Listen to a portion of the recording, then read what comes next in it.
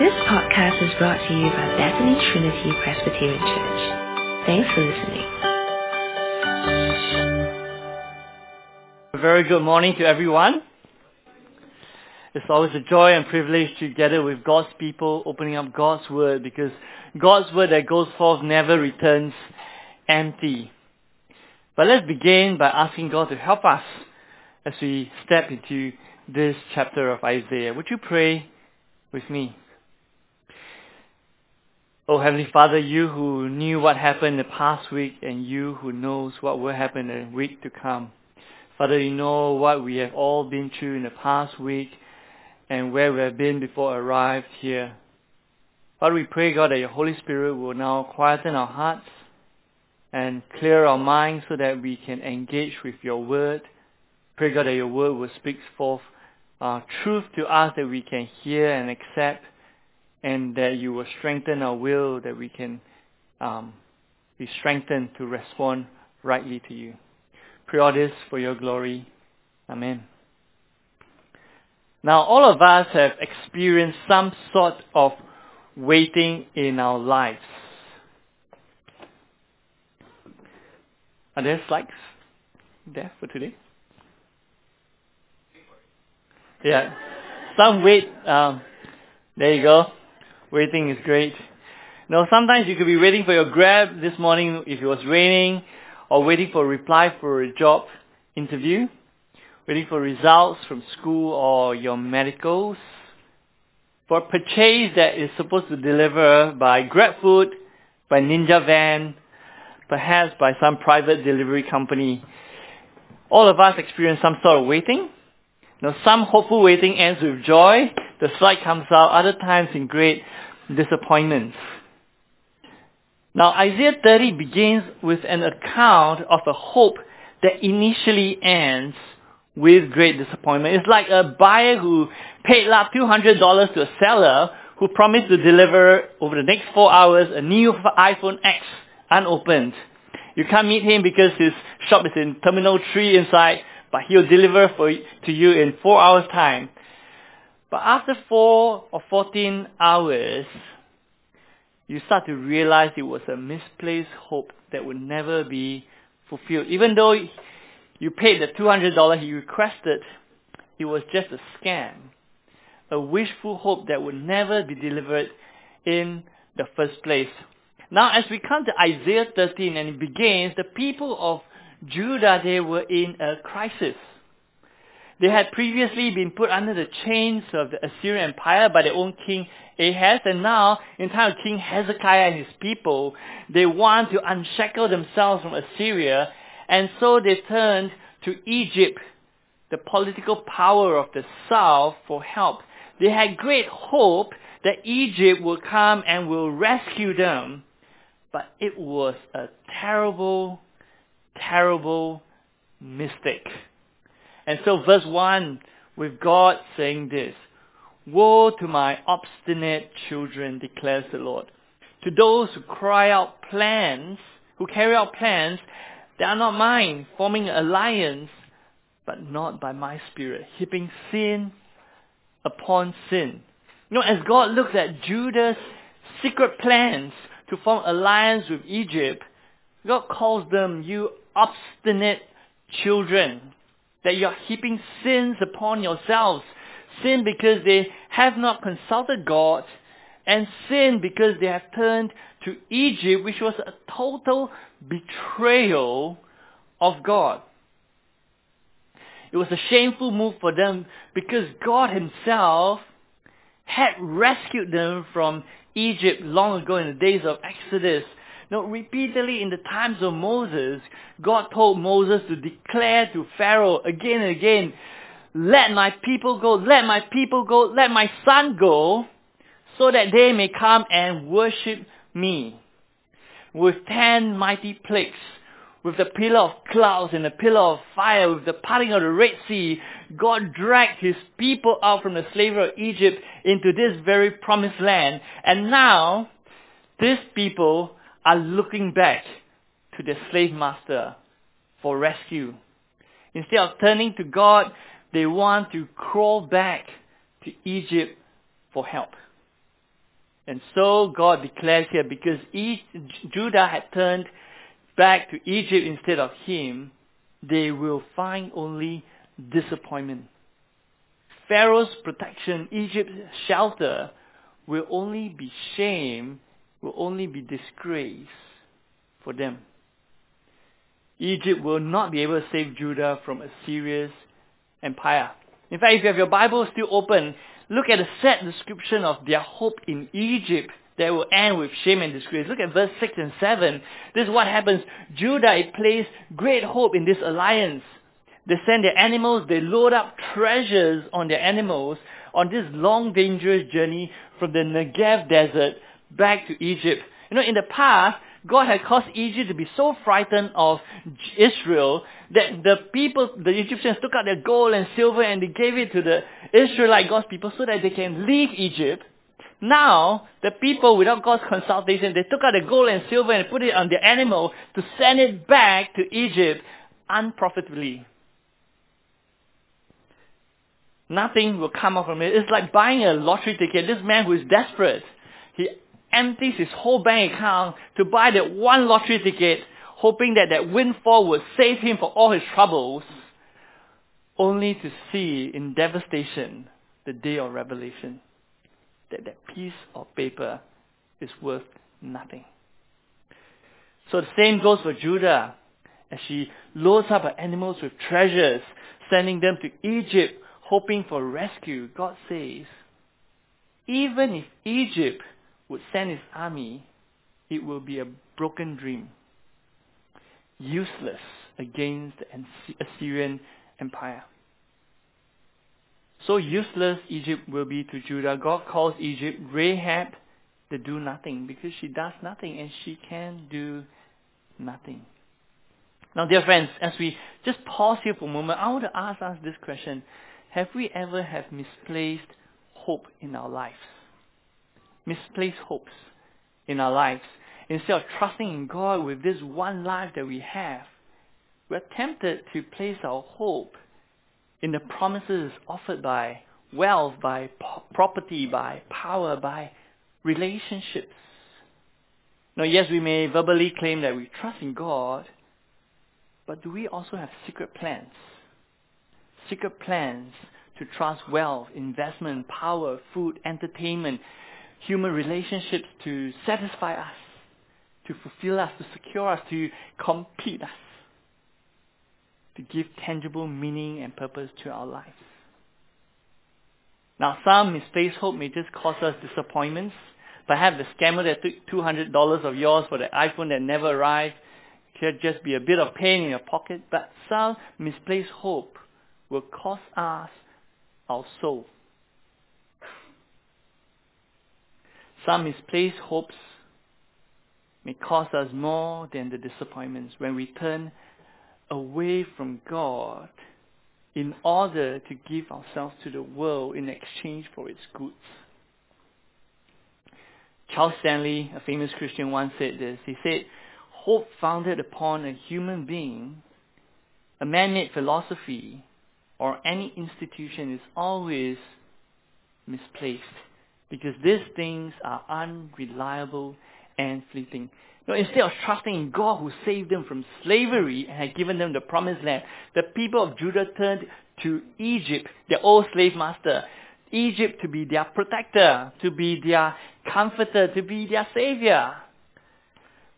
But Egypt will sit still. Egypt will do nothing to keep her promise. And this offense by Judah, God said, I want it recorded down. So if you look at verse 8, God calls Isaiah to record this on his iPad Pro or his version of tablet and then upload on cloud to be witnessed forever. Look at verse 8. Go now, write it on a tablet for them. Inscribe it on a scroll, that for the days to come it may be an everlasting witness. I want this recorded down, God says. Because witnessing is a big deal in the Bible. If you're someone who reads the Bible, you don't first look for signs. You first look for witnessing and history. Because history records here, again and again with witness, how God has been faithful to humanity. And like here, the Isaiah 30 how humans have been faithless towards God.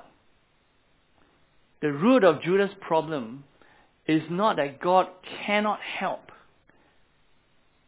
Judah's problem is the unwillingness to listen to God.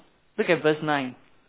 For these are rebellious people, deceitful children, children unwilling to listen to the Lord's instruction.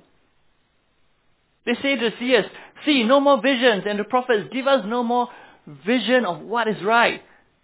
Tell us pleasant things. Prophesy illusions. You know what's happening? They want to hear what their itching ears want to hear. Rather than words that bring rescue, they want the prophets of God to stop confronting them with what is right. They want the prophets to speak only pleasant stuff. You know, like children who only want to hear yes every time they ask for sugary drinks, their candies, their junk food, their computer games. They never want to hear their need for vegetables, clean food, or responsibilities. Dear friends, there are times, perhaps, or should we ask, are there times when we behave like Judah towards God's words, when we only want to hear pleasant things? Are there times like that? Perhaps life is tough. No, life is so tough, there is no harm listening to some prosperity gospel. It does help.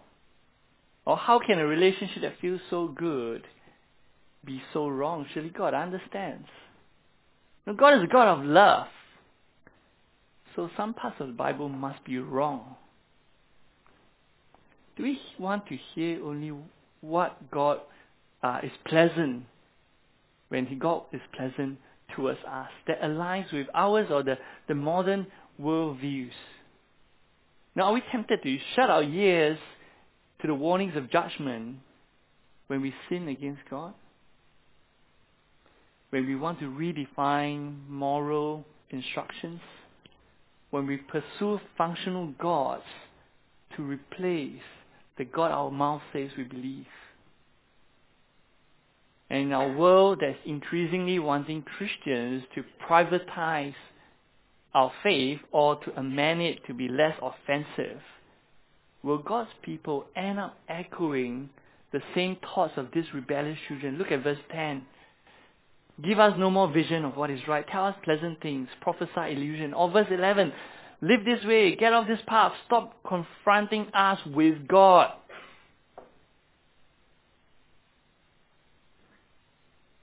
May the Lord have mercy on us, you and me, and our churches, that we will not demand only pleasant things to listen to. That we will not be people who will shut our ears from what is right. Because isn't that what the Old and New Testament says in Proverbs 3:12 or Hebrews 12:6, that the Lord disciplines those He loves? May we never want to shut our ears from the discipline and warnings from God, because those are given to the people that God loves. Now, friends, the day we tell ourselves, I only want to hear good things, but not the whole counsel of God, is the day we step into Isaiah 30 verse 1 to 17's path. The day when we want to make our Bible thinner, not by font size, but by content, is the day that we will step into Isaiah 30 verse 1 to 17. Because the root of Judah's problem was an unwillingness to listen to God. And so God declares in verse 12, He says this, because they have rejected this message, this sin of rebellion will bring judgment upon them. Like a wall collapsing under its own weight, like a pot being smashed and be destroyed. And here's the thing, the rescue of God's people never comes from traveling the deserts to Egypt. The rescue of God's people is much nearer. It's right there at the heart. It is found when God's people turns back to God. Look at verse 15. In repentance and rest is your salvation. In quietness and trust is your strength. But you would have none of it. You do not want it. All they need was to recognize in their hearts that they have sinned against God, to truly repent of their sins before God, as they repent, to rest in God, that is to trust in God for His rescue and His strength. Because strength doesn't come from them, strength doesn't come from Egypt, strength comes from God.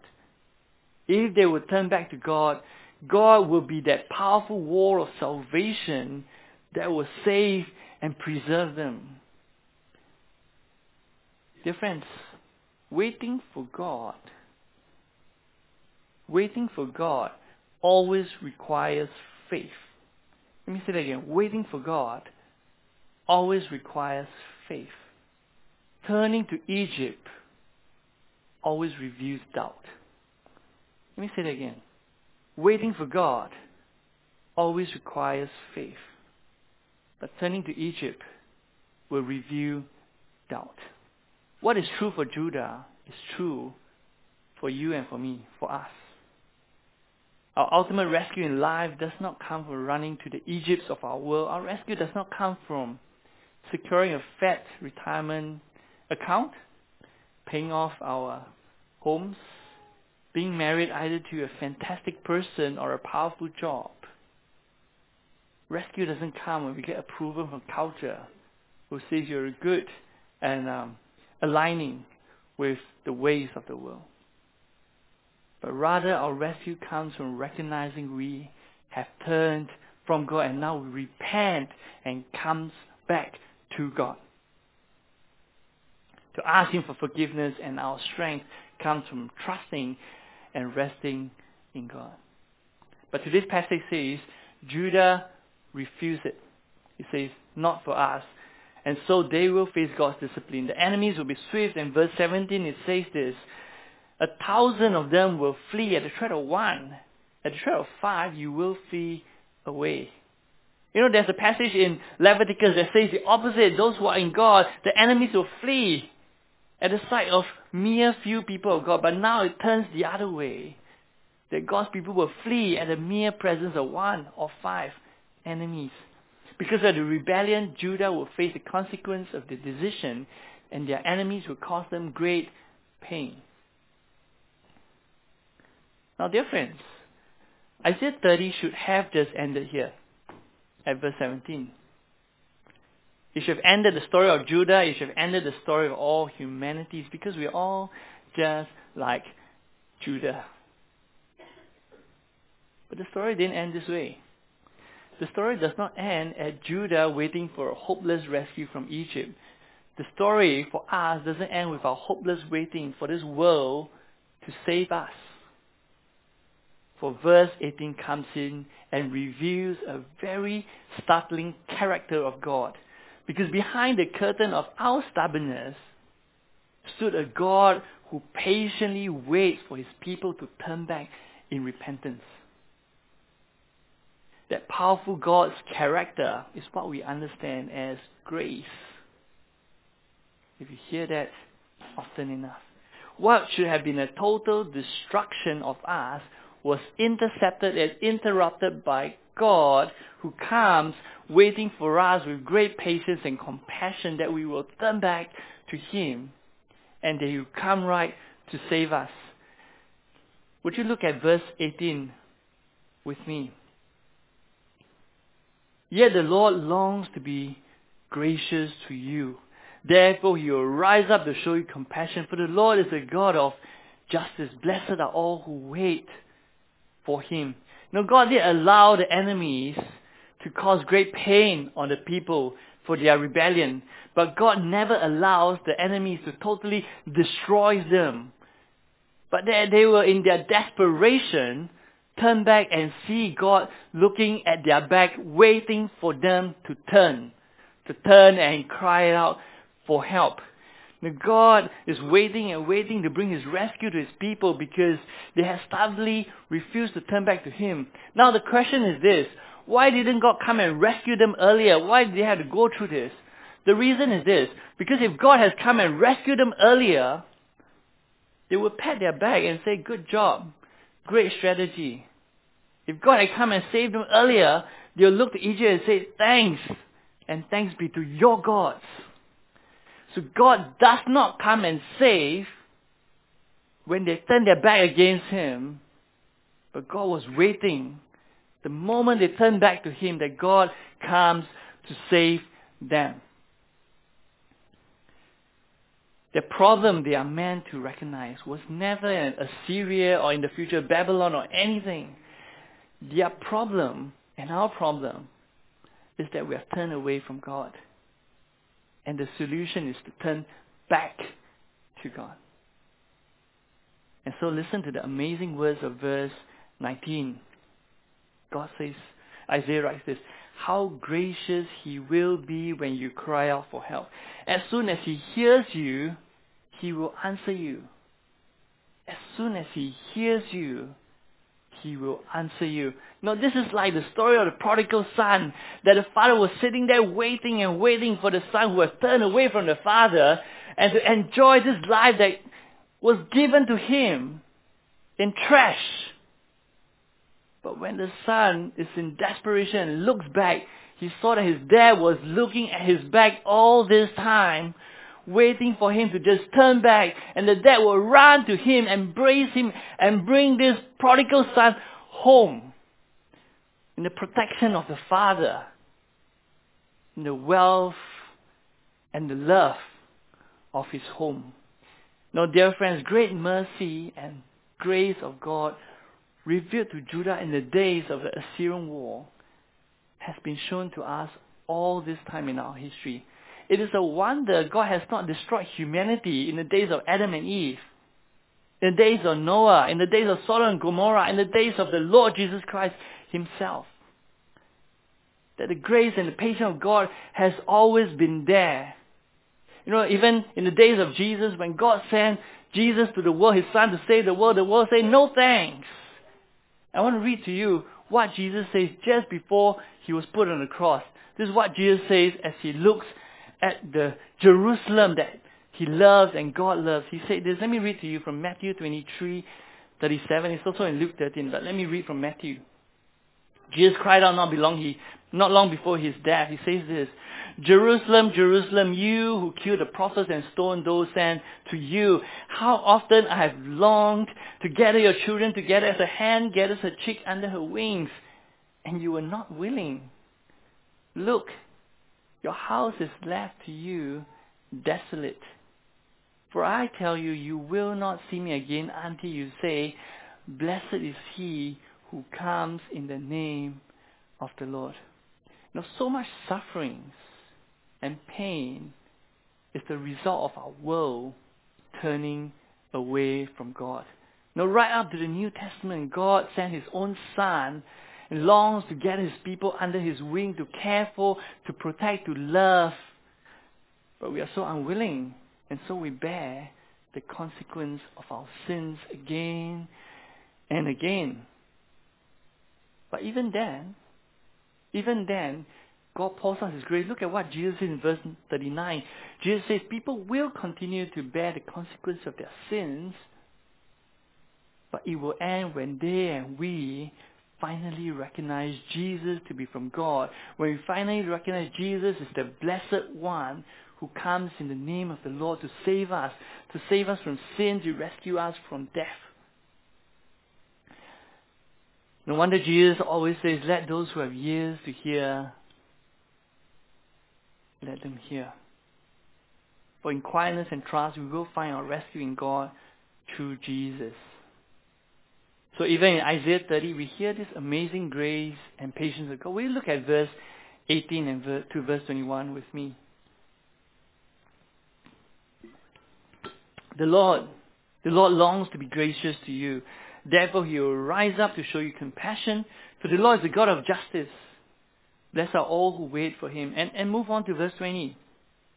Although the Lord gives you the bread of adversity and the water of afflictions, your teachers, or singular, your teacher, will be hidden no more. With your own eyes you will see the teacher.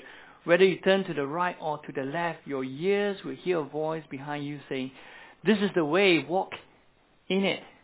Now, dear friends, if we will repent and turn back to God, he will be ever so willing to show us grace and mercy and save us from sin and eventual death.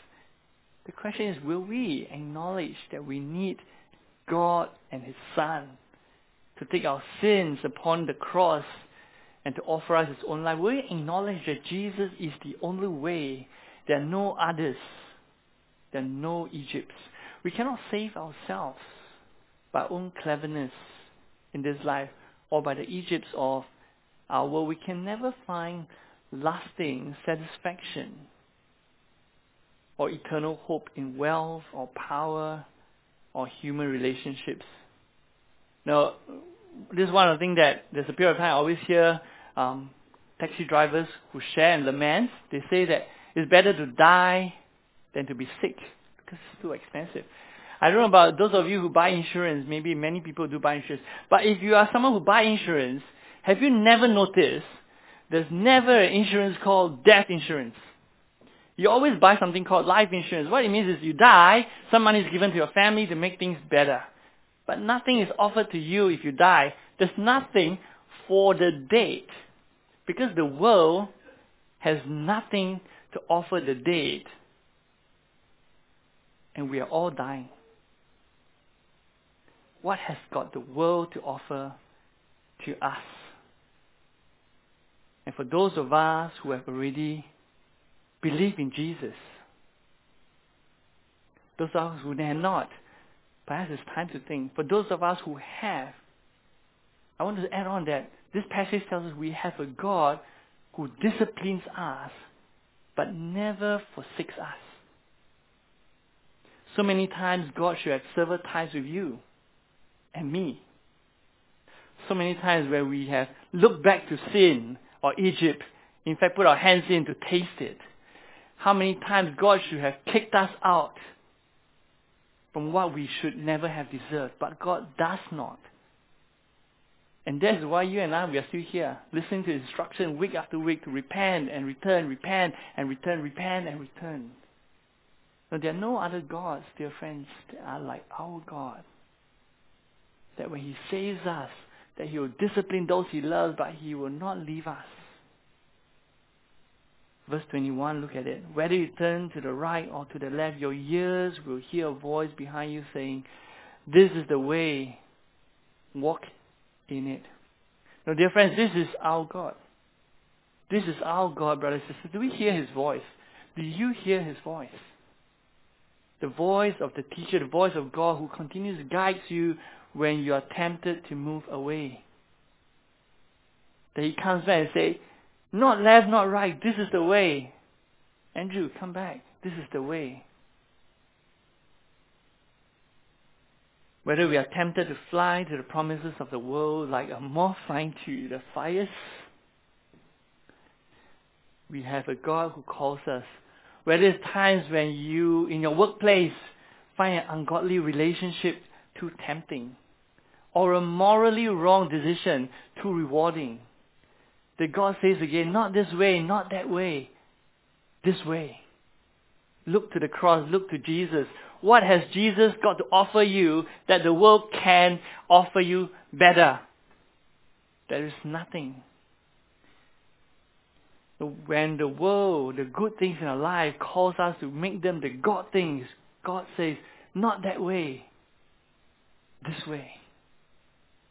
Look to the God, not to the good things. No, dear friends, here's the thing. Our hearts are ever deceitful. Not sure about yours. Mine is. We're prone to wander from the most important thing to what is visually attractive. Just think for a moment in our day-to-day life, your Netflix, your Instagram, your Facebook post that draws you away. You say, this is an important task to do, and 5 hours later, I've not done anything because of the Netflix series or whatever you're watching, or the Instagram that your battery ran out and you realize you have spent too much time.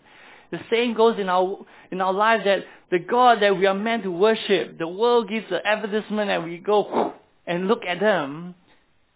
But the voice says, not this way, not that way, this way, come back. This is our God. My friends, God is no longer silent. No, in Jesus, by the Holy Spirit, He gave us His voice that comes to us again and again. Now, dear brothers and sisters, do we hear that voice? The voice that calls us to say, to God, Father, forgive us in Jesus. There's no other God but you. That voice that calls us to turn back to Him. On those days, we will do what God's people say. God says His people will do. Look at verse 22. On those days, God's people will say this. 22. Then you will desecrate your idols, overlay with silver, and your image covered with gold. You will throw them away like menstrual cloth and say to them, away with you. Living in a Christian life is always about turning back to God. In repentance and rest, in quietness, in trust. For God is our salvation and our strength. Living a Christian life is once again rejecting the idols. Saying, away with you, and say, only you, God. As God patiently and mercifully draw His people back to Himself, He will again extend His grace and His mercy to His people. We'll see God's rescue of Judah in live action by the time we reach Isaiah 36, 37. Let me just put it this way. There are not many passages in the Bible that repeat so many times. Isaiah 36, 37 is repeated in 2 Chronicles 32, again in 2 Kings 18. The grace of God. We will get to see how God personally removed the shame of Judah and blessed them. But for now, today, look at verse 23 to 26, where He writes that in that day, what's going to happen in that day? On that day, animals, they will not be loading their own treasures away and give it to Egypt. On that day, the animals will feast and enjoy abundance provided for them. And God will send rain for the seed that His people sow. In that day, they will experience God's deliverance once more. Those who see darkness, look at what happens in verse 26. The moon will shine like the sun. The sunlight will be 7 times brighter than the light of 7 full days. That is the brightness given to those living in darkness but repent of their sins. In fact, it goes on, the Lord, He will bind up the bruises of His people. He will heal the wounds He inflicted. Verse 29, you will sing, and on the night you celebrate holy festival. Your hearts will rejoice as when people playing pipes going up to the mountain of the Lord, to the rock of Israel. That is what is given to the Lord's people. But to God's enemies, the Assyrians, look at verse 31. The voice of the Lord will shatter Assyria.